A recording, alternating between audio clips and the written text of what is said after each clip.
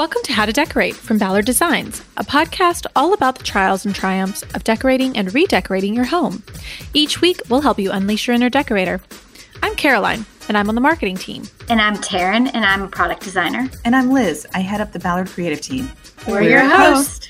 Join the expert team at Ballard Designs for tips, tricks, and tales from interior designers, stylists, and other talents in the design world. Plus, we'll answer a listener question at the end of each show. So don't forget to send them to podcast@ballarddesigns.net. Yes, we love answering them.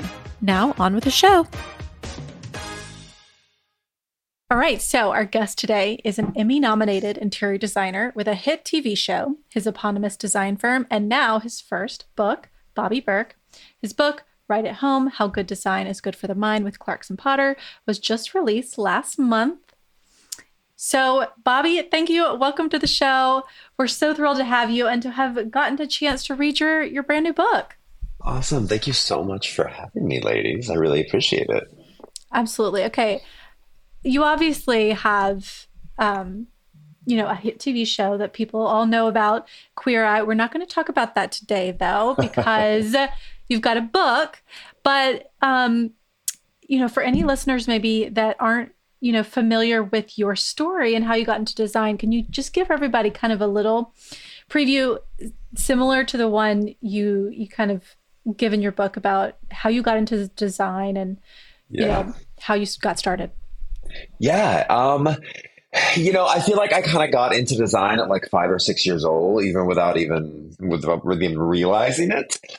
I was like 5 or 6 when my mom, she had decorated my room in all red, like red bedspread, red curtains, red pillows. It was, fire engine red, Dalmatian pillows. And there was just something about it for me. It did not feel good. It did not feel right. It did not feel zen. I couldn't articulate all those things as a 5 or 6 year old little kid, but I knew I did not like sitting there staring at a bunch of red. So I saved up all of my little $20 birthday checks from my aunts and grandma, and I talked my mom into taking me to the store, and I found a dinosaur poster that I loved because I was obsessed with dinosaurs. And I got a bunch of blue bedding and curtains and pillows that like coordinated with the dinosaur poster. And so my design career kind of started then, even though, again, I didn't really think of it as obviously my destiny at the time. But I always say my design career started at like 5 or 6 years old. And then, I left home at 15. So that, going to school for design wasn't really in the cards for me. Going to school at all wasn't in the cards for me. I left home at 15. I left high school at 15 as well. So I ended up working a lot of retail and restaurants, and I ended up, I'll skip a few cities on the way here, but I ended up in New York at about 21, 22. And my first job was Restoration Hardware, and I was merchandising manager. So I was in charge of like making, doing the displays and keeping the store nice. But I also like worked on the sales floor as well, helping people pick out furniture, helping people pick out Restoration Hardware furniture that could not fit in their New York City apartments. It was interesting. It was fun.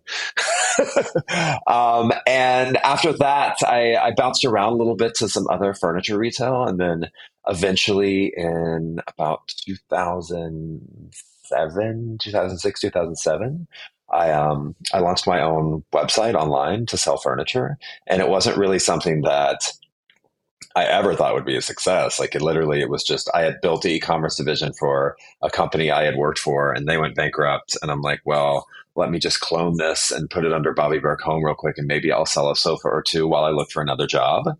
But I sold more than a few, and it did well. My biggest hurdle, though, was getting manufacturers to sell to me, because everyone was like, online, no one's going to buy furniture online. No one's going to buy anything online for the home. And so eventually, to kind of circumvent that, I ended up opening up a storefront in Soho. And that's a whole nother long story about how I accomplished that. But I opened up a store in Soho just to kind of get manufacturers to sell to me, so I'd have a brick and mortar location. And then that did well. So I opened up Miami, and then Atlanta, and then LA. And I started building the brand a bit more and getting more brand awareness, and started licensing out my name and making some small appearances on shows. And so as my name got bigger and I started designing more, because customers would want me to design they help them pick out everything, design their home. I got asked around 2014, 2015 to design the show homes for the International Builder Show in Vegas. And I said yes, even though I had no idea what I was doing, because this wasn't just picking out pretty things and curtains and art. This was like actual needing to know how to put together construction documents and knowing how to do CAD and all that, none of which I knew how to do because I had no formal training in design whatsoever. But I said, yes, absolutely, I can do that. It's funny, I just saw the person who made that call 24 hours ago at my book tour in DC. So I kind of owe all this to him, Martin, if you're out there. So those houses were a huge success. And as my licensing and design had started being more successful and store leases were up, I actually started getting rid of my stores because retail is a very, very hard monster that completely takes over your entire life. And I had no desire for that to be my life forever. The whole point of retail was to get brand awareness out there and then try to do something different, which luckily worked. And then 2017 came along and I got a call wanting me to audition for a little show that was coming back. And long story short, I got that show and yeah, now I'm here. Okay, so where did the decision to write a book come from? Because that, that's a whole different animal, because really this is a how-to book. So you're teaching design as much as you are just showcasing your beautiful designs that you've done for clients. Yeah, so it's taken me a while to decide, not to decide to write a book. I've wanted to write a design book for years. Our show came out and all of my castmates, they all did books right away. And everyone's like, why haven't you done one? Where is your book? Fans would be like, they literally send pictures of my 4 other castmates' book and like put a circle, the empty spot next to it. And I'm like, where's your book? I have everybody else's. Why haven't you put one out yet? And I was like, relax.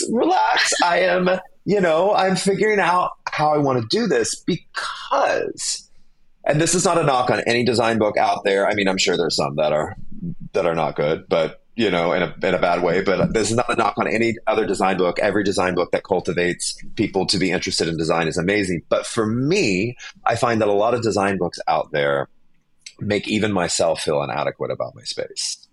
They make me feel bad about my space. They give you a picture of spaces that are really kind of unachievable. And like, I know this because I understand what is standing behind that camera that just took that photo. And it's probably a half a dozen people, some of them standing there with strings to hold up that branch just perfectly, and there's piles of stuff behind them that they've moved out of that photo to make it look just perfect. But for the everyday person, they stare at that and they're just like, we'll see. Other people can live like this in just these beautiful spaces. Why is my space it's always a mess. It's always clutter. Like, why is my life not this picture perfect? I didn't want to do a book like that. I wanted to do a book that would really empower people to feel good about their spaces and was really just all about the take of mental health on a space. And it wasn't about the things you put in your home. I mean, it is and it isn't. It's not about the money you can spend on your home. It's not about how perfect your home can look. It's really about how your home makes you feel. And so that's how I decided to do this book. I really wanted to do a book that would help people. And I couldn't think of a better way to help people than to really teach them how much their mental health, and not just their mental health, but even like, I don't want to say you're doing your home in the right way will make you achieve all your goals and successes in the world, but it can sure absolutely help, so that's how I decided to write this book.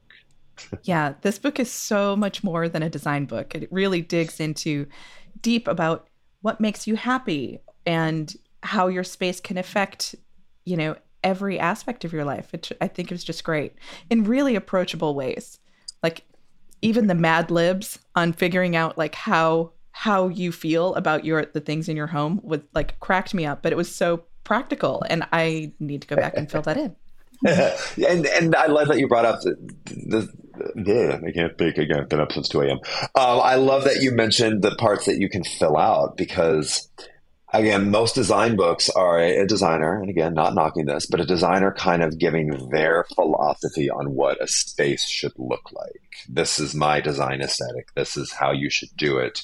My book is all about trying to help people figure out what their And I even say, let's normalize not asking people what their design aesthetic is, but trying to find what makes them happy. So there's work pages in the book. I want you to really actually sit there and think about it. And there's no better way to actually really think about it than to write something out. So it's like, when was the last time you felt safe? What was the last thing that made you happy? It's all about you really thinking about what makes you tick. Well, and I just love that the message was, I mean, you say it in there that design is for everyone. And, I think that's beautiful because even where we work, we always are trying to help everybody, help customers achieve the look and the feeling and the vibe and the things they want and enjoy. So I loved that aspect of your book. Thank you. Yeah, I really want everybody to know that you're the best designer for you is you. And granted, obviously, I don't want to diminish what interior designers do. That's my job. Yes, if you have the time and the money and the want to hire a designer, absolutely hire a designer. But this book, is it also a really great book for somebody who is hiring a designer? Because you're kind of doing a bit of the homework for the designer of figuring out what you like so that you can really articulate that to a designer. Absolutely. But I mainly wrote this book for the people who can't or don't want to hire a designer, but really want their home to be a sanctuary and a place to recharge. So that's what this book is all about. Yeah, it was interesting because it's really not even about furniture or like seating plans or no. The things that you talk about are happiness, function, color, engaging the senses, plants, lighting. Yeah. It wasn't even, I kind of got to the end and I was like, wait, where's it's not even like, this is, you need these key pieces, or it was more abstract than that, which I love because that is more universal. And it kind of goes to what you're talking about with, in the beginning, you say any style, ignore trends, get what you love, focus on yourself. And so having those sort of broad concepts behind what makes a beautiful home makes it easy to apply to any style, I guess. Yeah. And then, yes, it is filled with tons and tons of beautiful pictures, so there is still a lot of design inspiration for you to, if you happen to stumble across a picture in there that you're like, oh my God, this space and on this page, this feels like me. Oh my, I love this. I love this. I love it. Great. But there is absolutely, definitely not one like specific look throughout the whole book. Every single picture is a different, from traditional to modern to mid-century to Scandinavian to Japani to, every single different type of look in there, and none with a heavier weight than others. None with like, this is better than this is worse than this. It's all about finding what you love. Yeah. And, I actually like to say that this, it's been categorized as a design book because I'm, a designer, but I actually like to say it's really more of a mental wellness checklist help book, that really just happens to use design to help get you there. Well, I wanted to talk about on that where function is so important to you. And one of the things that you talk about is it's important to recognize like when and where things aren't working in your home so that you can fix those things, and looking out for things that end up being a domino effect. So what are some places that you like to focus on in someone's home when you're going in and think about function? I mean, my favorite space to really go full-fledged on function is always the kitchen. Like, I think that's such a great starting spot. It really is. I always say the kitchen is the heart of the home. And I mean, it really, really, truly is. You start your day there. You probably end your day there. You have so many amazing moments with your family. And, every single chapter has a room guide as well. And one of the chapters of the room guide is the kitchen. And it says the kitchen should be your sous chef. You shouldn't need anybody. I mean, of course, you want somebody. It's great to share that with people. But, your kitchen should be set up in a way that you don't need a sous chef sitting there assisting you. Everything is within arm's length, And like even I was talking earlier this week about, my husband does most of the cooking. He loves to cook. I do not like to cook. And, when I did the kitchen, everything was, within my arm's length. My husband's 5'6", I'm 6 foot. So it was in my arm's length, but not his. And I've since like kind of redid the kitchen layout of where things are organized based on the person who likes to use the kitchen the most, which is him, not me. I had him a little stool, but it's not as helpful as it is to just have it, in his arm's reach. So the kitchen is one of my favorite places because it really, the kitchen is so much more than just a place to cook. It really is, the heart of the home. And the bathrooms too, function wise. The stool. Oh my God, that's hilarious. He's got to get on a little stool every time he wants to cook. Well, no, just like not anymore. To get something. Yeah. To get some things off of like upper shelves that were things that he used all the time. That's where they ended up, because when I put things away in cabinets, I don't think of the fact that this isn't accessible. It's completely accessible for me. I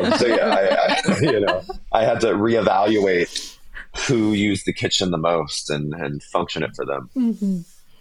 Yeah, and bathrooms, I agree too. I like that what you said, which is essentially like your bathroom is the first place you hit in the morning and the last place you are in the evening. So like if it's a cluster, you're going to feel that energy. Mm-hmm. Yeah, absolutely. And one chapter that I like to talk about is, I have a chapter about sleep. My 10 sleep mantras. And it's, I've always had a problem sleeping. I'm a very light sleeper. I have a hard time going to sleep. And there's not, I don't think really any design books out there that talk about engaging your space for sleep. And it's not just about your bed and your bedding. It's about everything in your room. If you have a hard time sleeping, you should make sure that your bedroom is then just for sleep. I mean, other things are fine too, but the things like TV, things like reading books, like working, you should not be doing that in your bedroom if you have a hard time sleeping. Your mind should be trained that when you are in that space is the sanctuary for sleep, not for work, because your mind subconsciously is still going to sit there running and thinking about work or watching TV when they should be sleeping. Keeping your nightstand clear of clutter. If you have clutter right next to your head when you go to sleep and right next to your head when you wake up, clutter around you creates chaos in your mind. Thinking about all the senses in your room, not just touch of the sheets, but also smell. As you can tell, I was talking earlier, I'm very stuffy. One of the things that keeps me from sleeping is allergies. And so I have a eucalyptus tree in my yard, and every few months I cut a new little branch to put in my room because eucalyptus keeps your airways open at night. So just to have that natural eucalyptus, and if people out here in California that have easily access to that because we have them everywhere, but and lavender as well. Obviously most people know that lavender is relaxing. So fresh sprigs of lavender or essential oils of those things. I do preface that. Try to stay away from any synthetic fragrances, and you will know if it's synthetic because it is just listed as fragrance. And if it is just listed as fragrance, they don't want you to know what's in it. And there's probably thousands of different ingredients in that fragrance to achieve that synthetic fragrance, that synthetic smell. So try to do like natural essential oils. But lighting is a whole chapter that we talk about as well, which also ties into sleep. I talk to a lot of people and they're like, oh yeah, I have a hard time sleeping. I'm like, well, do you have your lights on dimmers? Do you like lower your lights in the evening? And they're like, oh no, I'm usually reading, so I'm under a bright light, or I'm watching TV, so I have the lights up. I'm like, well, our bodies, we evolved under the stars. Our bodies naturally, when it gets dark, start producing melatonin because they're like, oh, okay, it's time to sleep. So if we're sitting under a bright light, our body is not subconsciously producing that melatonin, and it is not preparing us for bed, which is why so many people lay awake for hours in bed because their body's like, oh, sleep. Okay. Give me a couple hours. Let me get my brain ready for this. So dimming your lights down low at night, it really is all about the senses. And another part of the light chapter is talking about the different warmth levels of light, from on a Kelvin scale, like 2,700 being really warm and, 5,000 being kind of a bright blue light. And I personally am not a huge fan of bright blue light. I like warmer light in my space. I can tell you ladies do as well, looking at your spaces. That being said, the sun emits blue light, and it's actually very energizing. So if you are in a space where you're in a work from home environment and you find that you're kind of in a sleepy lull, changing that bulb out to a more blue bulb will actually be energizing for you and will be good for those type of spaces. Bedrooms, rooms that you're relaxing in, it's better to have warm light. And we talk about the different types of light, task lamps, overhead lights, this and that. So we do go into like the basics of design as well. But this book, like I said, it is really more about the mental health aspect of design. I have to say, reading this book, there were so many times, and we read a lot of design books, okay? And not always when I read a design book am I like applying it to my home. I think it's probably because of what you said earlier, where it's like an incredibly gorgeous, over the top, thing where you're like, oh, maybe this is for my one day house. But going through this book, I kept thinking like, oh, yeah, I need to go declutter. I was sitting here reading the thing about the workspace, and I was like, actually, I need to clean this up real quick. And I think I should take that off of my nightstand so I was literally going through this and every single page thinking, oh yeah, gosh. And like Caroline, I did the same. I was reading it and I immediately like slathered on my lavender oil and lit my candle. I was like, you know what? I'm going to take the last 2 hours of this workday and like, namaste, get myself relaxed for this. So thank you. Mm-hmm. Of course. Yes, all of that to say, I think listeners will find that the book is so easy to take notes, but also to just sort of apply it, whether you're planning to redo some rooms or whether you're just looking to sort of zhuzh up what you've already got. It's so easy to apply all of the points you make. But it's a self-help book. Like you can put it in both sections of Barnes and Noble. Like I'm pretty sure. Yeah. Yes. It's on Amazon. It's actually in tons of different categories. Good. And I always find it funny when I like stumble on it in a category. I was like, oh yeah, I guess that works too. Travel, maybe. I don't know. Is that maybe the next one? The next one. Well, you also have a whole section about plants. I love a good house plant. So Me too. It is a starter guide for anybody who is so scared. And I love that for everyone. I think plants are very, very important. Not only obviously are they literally the reason why we can breathe, and they clean the air, but they release endorphins. They make us happy. Again, our species, we evolved in nature. Like that is where we are from. And so to surround ourselves in nature is very important to our DNA. So if you have a house void of any life, that's, not great. And that being said, I know there are some spaces that are just not conducive to plants living. And so if you keep having to replace plants that die on you constantly, that is also not good for your mental health. So I am pro faux. I am fine with a good faux plant. You might not be getting the air cleaning aspect of it, but your mind subconsciously is still getting those endorphins of a plant. And that includes even like pictures of plants, great like leafy photos and stuff. You're still kind of getting that little piece of nature in your mind. So if you kill plants a lot, don't keep doing that to yourself. Get a good faux plant. Get a good faux plant. I love that. Yeah, that's me. Well, there's also, again, there are places in your home where like you would love to have something like visually. You're like, I really feel something with height or green, but I know there's not enough light per se. So that's where I've dug into a few faux for sure. Snake plants. We talk about snake plants in the book. They're such a good starter plant because they are almost impossible to kill. There's one in my living room that's kind of behind a sofa. She's really tall. And honestly, sometimes I forget about her for months and she still thrives. She still thrives. She's still fine. I'm like, you look absolutely no different than you did the last day I watered you. So it's a good plant. And because they get tall and they have good texture, it's a good decorating plant too. Mm-hmm. Mm-hmm. Yeah. And we talk about in the book of how to use plants as decor too, not just for their mental health properties.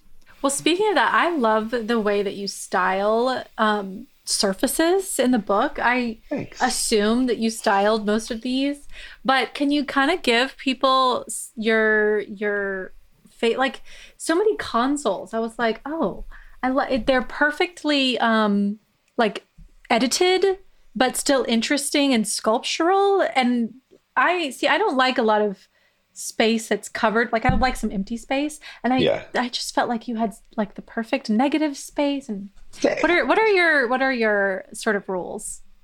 Well, I mean, my rules, and this is always my answer with rules. I'm like, my rules are, there aren't any rules. Well, I do actually believe in one very golden rule of design, and it's scale. Scale is so important. When people are like, oh, what are your hard and fast rules in design? I'm like, my rules are, there are no rules except scale, because scale will make a space dysfunctional. I was in a hotel in DC recently, and I'm not going to say which one because I don't want to throw this designer under the bus, because they had impeccable taste with the items they chose. Just the items they chose were all too big for the space. And so you felt like Pac-Man kind of going through this room, like going around this and going around this. And just like everything was just a little too big. Even like the sconce on the wall in the entrance, I kept almost hitting my head on it because it came out from the wall too far. Scale is very important. Don't just go out because, oh, I love this piece. Bobby said, if I love it, to get it. Well, yes, but if it's too big for your space, you might love it for a day, but then you're going to be so annoyed by it when it really disrupts the flow and the energy of your space.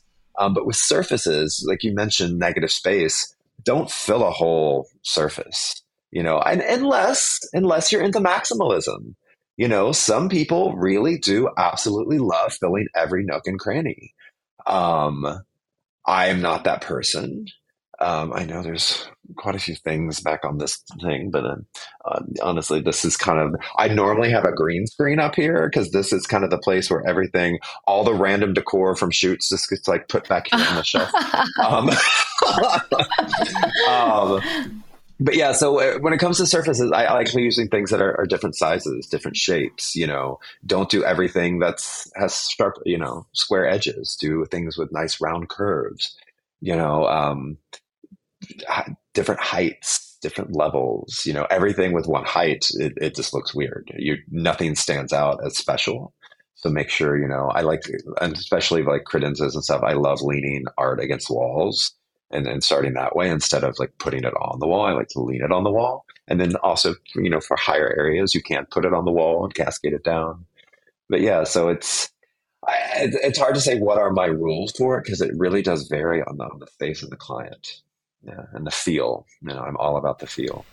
Well, that was good. You got, cover some different heights, change shapes, something angular with something organic. Okay, yeah. Good. I'm just gonna have to comb through and zero in on all my favorites. Yeah, there's some really unexpected nuggets in here. Like you say that a sofa can literally be anything. Yeah, living in New York, there was so many times like I couldn't fit a sofa, but you know what? It doesn't always have to be. It can be a day bed. It could be a mattress, a twin mattress with pillows against the wall.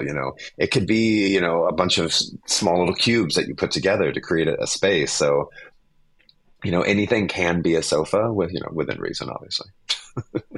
And well, we didn't speak about your color chapter 2, and that one was so great to really think about it from a color theory perspective as well.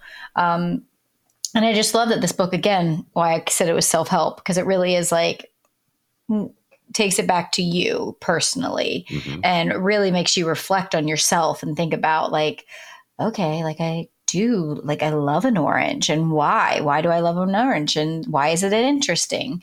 So I think everybody who gets your book in their hands will love kind of, zeroing in on why they are picking things, and even the wardrobe, and you tie it to your wardrobe too, or whatever. Yeah. People are like, oh, how do I figure out what I like in my home? And I'm like, a really great place, honestly, to start is go to your closet, because you more than likely picked every single thing in your closet. You chose those things, not other people, unless you have a stylist. But for the most part, that was all you. So go look in your closet, see if you have a lot of stuff with shirts with pop art on them, or, everything is all black, or lots of earth tones. And that's a really great place to start for your home too. Well, you also have like a color wheel in here, and you talk about undertones. So can you kind of maybe give people like, how do you employ the color wheel when you're designing? Well, if it's for a client, it's all about figuring out what colors make them happy. It's figuring out what the space is going to be used for. If it's a space like it's a bedroom that it needs to be a relaxing zen space, we go for those relaxing zen colors. If it's a workspace, we might go for some more of those energizing colors. But at the end of the day, it really does go back. And I know this is kind of like my squeaky wheel answer of like, it goes back to what makes them happy, but it really is, and which is why we went so in depth on the colors in the book, because I really want people to think about their choice and don't just go out and pick any color unless, you see a color and it's just instantly like, oh my God, this speaks to my soul. I have to have this. But it might speak to your soul and you have to have this. But then you think about, actually, in the book, Bobby teaches me that this color is really energizing. And a lot of this color probably wouldn't be the best thing for my bedroom if I actually have a hard time sleeping. Mm-hmm. Or I love this color, but I was putting this in my workspace, and this color has a tendency to really kind of like, it's zen, it relaxes you. Probably not a color I should put in my workspace. So that's why we really went in depth with the color chapter, because I want you to do what you love, but I also want you to think about how those things can make you feel. Yeah, this color section was probably one of my favorite parts. Yay.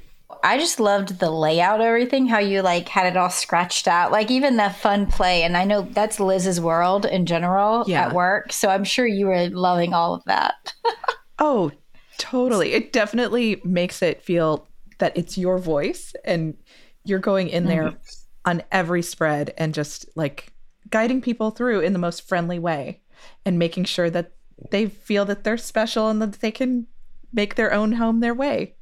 Yeah. Thank you. Yeah. I love all the illustrations. We worked with a really great illustrator that was really able to bring a lot of these pages that, especially some of the pages that are a bit more technical of things that could tend to be just like, oh, let me just skip over this. This is not a pretty picture. I think the illustrations really make people engage in the words that we're saying and really make it come to life. And instead of just like, let me skim through and look at the pictures, let me actually learn something from this. Well, also the language. I mean, I don't know of any other design book that will use the phrase sexy AF throughout or you just use AF as many times as you did. That was really fun. It's really, really fun. And how your name is integrated into so many other words is also fantastic. What, a Bobbypedia? Yes. So some of those moments were definitely our publisher being like, you shouldn't use your name into things more. It's cute. And I'm like, okay, I'll do it. You're like, I'm fine. I'll do it. Sure, let's do it. Yeah, let's do it. Was there anything that surprised you in the process of writing a book? Not really. I think I have a lot of friends who are authors, and not just in the design world, but in many different genres. And so I've had a couple of really close friends who have published books. And so I've kind of been around from the start of the idea to the end and kind of saw what they would go through, and both good and bad. So I don't think there was a lot that surprised me. I was lucky I had a very great co-author, Jamie Park, that was able to help me bring all this to life. Because with my ADD, this would have taken 7 years instead of the 2 years that it took. She was absolutely phenomenal, and she's a huge fan of Queer Eye. So she would often bring up things that I've said in the past. And I was like, I don't even remember saying that. When did I say that? She's like, oh, well, you said a blah, blah, blah, blah. I'm like, oh my God. Okay. Super fan. This is perfect.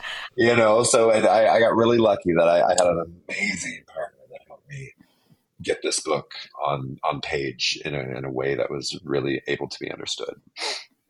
Yeah, because again, I'm always like, oh, something shiny and something new. Yeah, I have a hard time. Like squirrel. Oh, that's how you should have known. I said the magic word, and my dog is like, what? Where? So do you now think that your book is out? Do you now think it's better than your partner's on Queer Eye? Is yours the best, or you're not allowed to say? His jaw has dropped, so he's not going to answer. Don't answer that. Don't answer. Yeah, I don't think that's a. It's not a safe. It's not a safe question. It's like when Vanity Fair made Troye Sivan do that lie detector test that they always do, and they're like, "Do you think you have a better eye than Bobby on Queer Eye?" Oh no! And he's like, "I really like my eye," and they're like, "No, it's a yes or no question," and he's like, "Yes." And I'm like, you know what? I'm fine with that because I've seen Troy's house and it is absolutely beautiful. Yeah. Yeah. So I'm like, yeah. All of none of our books are anywhere close to the same. So they are all perfect in their own way. True. Well, I also wanted, when I was, just looking up your information after I finished your book, I was looking at your rental homes, and I just had a question about your casa, or if you're talking Casa Tierra. Yes. How beautiful and how that came to be. Thank you. I love the desert. I've always wanted a home there. I feel very at peace in the desert. I'm heading out there Sunday, actually. But I don't care how big and successful I get. I just can't justify it as like having an extra home. That just it still blows my mind. So I'm like, how can I get a space in the desert that I can really have fun and I can decorate it as mine and still think it's okay. So yeah, I bought this beautiful, cool home. I mean, it was dilapidated and completely falling apart when we bought it, but we turned into this really special, magical place. It's on 8 acres and right on the edge of the national park. And it's just amazing views right on the edge of the national park, but also just like 5 minutes from downtown Palm Desert. So 5 minutes from the grocery stores and the shops and the restaurants, but you feel like you're out in the middle of nowhere. So it's like 3 homes on 8 acres. And there's just all these pathways and just the outdoors is what's amazing. It's all these, it used to be called Space Ranch when the family built it originally. Cause like all the stars, they called it, they were ranching stars because you can just see the most amazing stars. And every time I'm there, I always see a falling star. And so, yeah, it was fun to be able to design a home because there's a lot of stuff in the home that if it was a home that I lived in every day, it would drive me crazy. Like, it's not, like, for example, in the living room, we did all these amazing hand woven basket lights from Tunisia.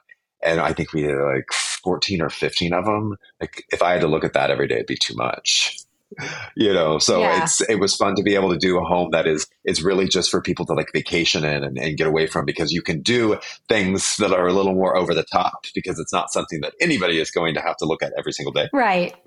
So it was fun to kind of do that as design because often, we're always designing homes that people live in. And that, function is key. But for this home, I got to be a little bit more avant-garde, a little more crazy with it. Yeah. Because it wasn't just about the function of it. It really was about the emotions that it made you feel. Yeah. That's so cool. And then gorgeous. I just closed on another one that we're calling Casa Mallorca. And that one's because it's like this cool stone home in the desert that kind of feels like a house in Mallorca. And so again, we just closed on that one a couple of weeks ago. And so we're starting the process of that one. That one will be 8 bedrooms when we're done. It's perfect the way it is right now, but we're just, adding 5 bedrooms, 5 baths. just a few. Yeah. Just a it's perfect extension. Exactly the way it is, except for the fact that we're adding 5 bedrooms and 5 baths. Yeah.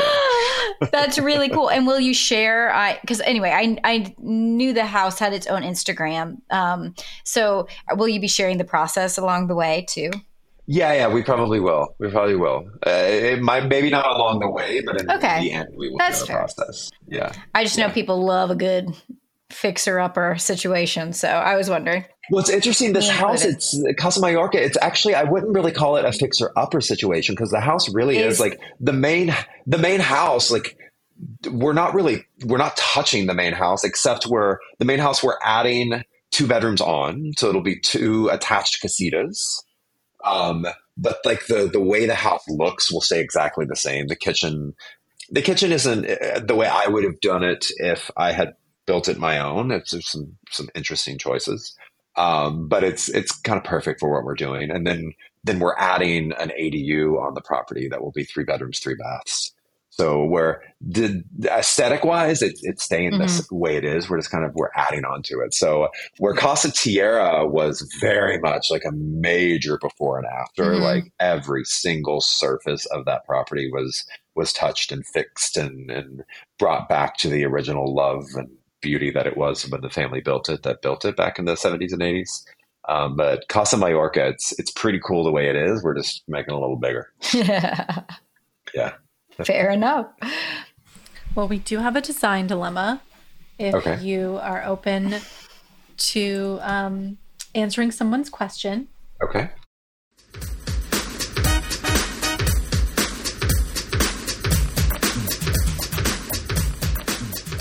So this is a question from Melanie.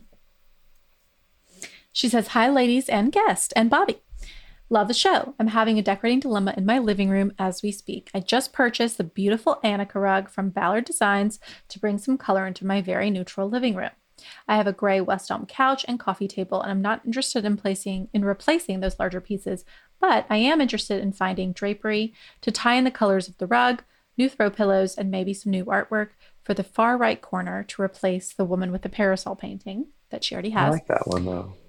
Any recommendations? I've attached some pictures of my space right now." Well, you're the one answering, so if you like it, tell her. Well, what is the new rug? Because the rug that I'm seeing is still the same color as the sofa.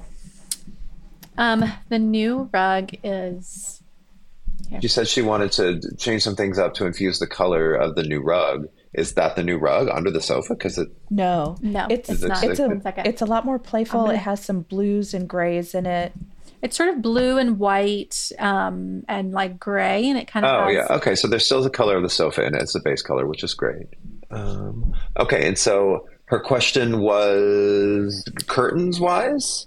Yes, new drapery, and maybe some. I mean, if I were her, I would, if she's keeping that piece of art above the sofa, I would pull something from that. And it looks like the lamp that she has also kind of has the color. It's hard to tell in the picture, but it looks like it has the color of the rug in it. So I think she kind of likes that, peacock tealish blue kind of color. But then it looks like the painting, I can't really tell what it is, but the painting above the sofa has some like mauves and burgundies and merlots and stuff in it.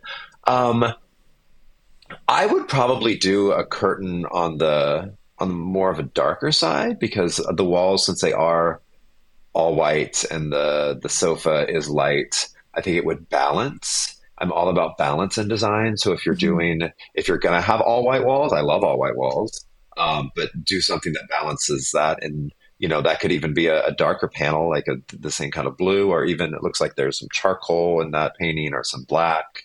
But something that kind of breaks up all that white. Yeah. And then, but the parasol, I mean, I don't have a close up of it, so I can't, say for sure, but I think the parasol painting is kind of cool. And if you're wanting to maybe modernize that parasol painting, you could paint that ornate gold frame like a cool, modern, solid color, because I love doing that with more traditional frames that kind of feel too old and don't go in a modern space because they're like that gilded gold. Doing it in a color or in white or in black, I think is really cool. What about should she add to either of those paintings, or I don't know? Add to them? Well,